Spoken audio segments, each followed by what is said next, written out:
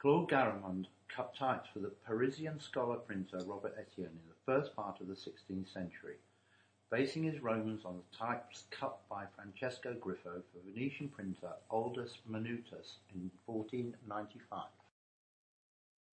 Garamond refined his Romans in later versions, adding his own concepts that he developed his skills as a punch cutter.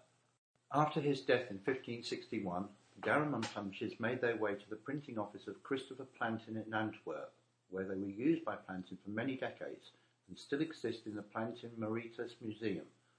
Other Garamond punches went to the Frankfurt foundry of Egenolf Berner, who issued a specimen in 1592 that became an important source of information about the Garamond types for later scholars and designers. In 1621, 60 years after Garamond's death, the French printer Jean Janin, 1580 to 1635, issued a specimen of typefaces that had some characteristics similar to the Garamond designs, though his letters were more asymmetrical and irregular in slope and accent. Janin's types disappeared from use for about 200 years, but were rediscovered in the French National Printing Office in 1825, when they were wrongly attributed to Claude Garamond.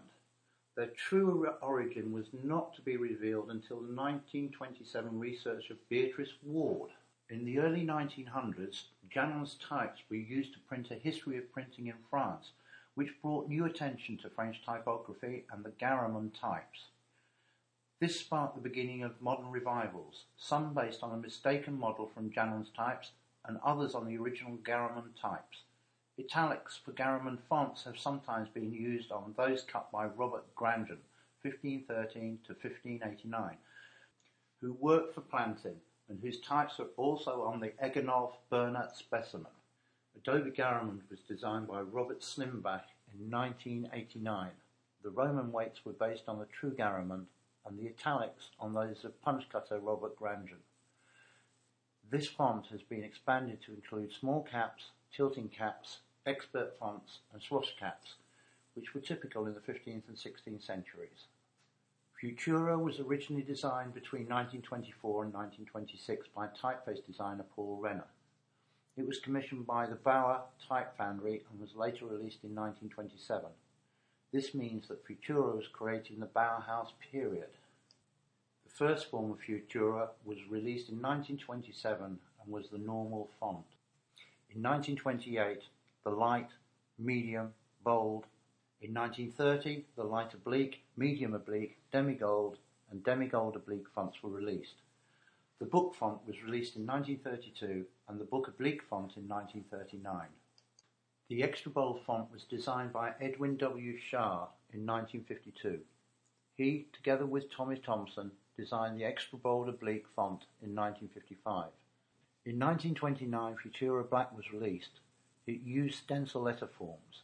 In 1932, Futura Display was released.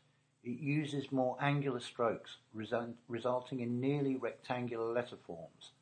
The condensed versions of the Futura font family were also released. The bold and bold oblique fonts were released in 1930.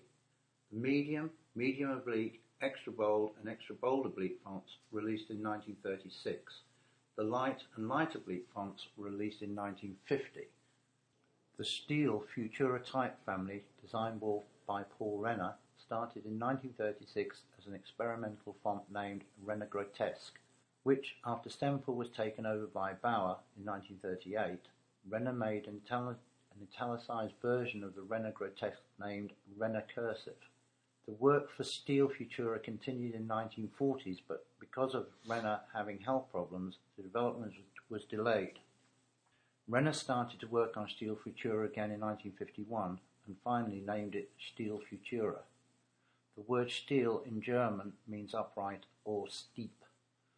Steel Futura was later released by Bauer, including the light, medium, bold, medium, italic and bold italic versions in 1952, 1953.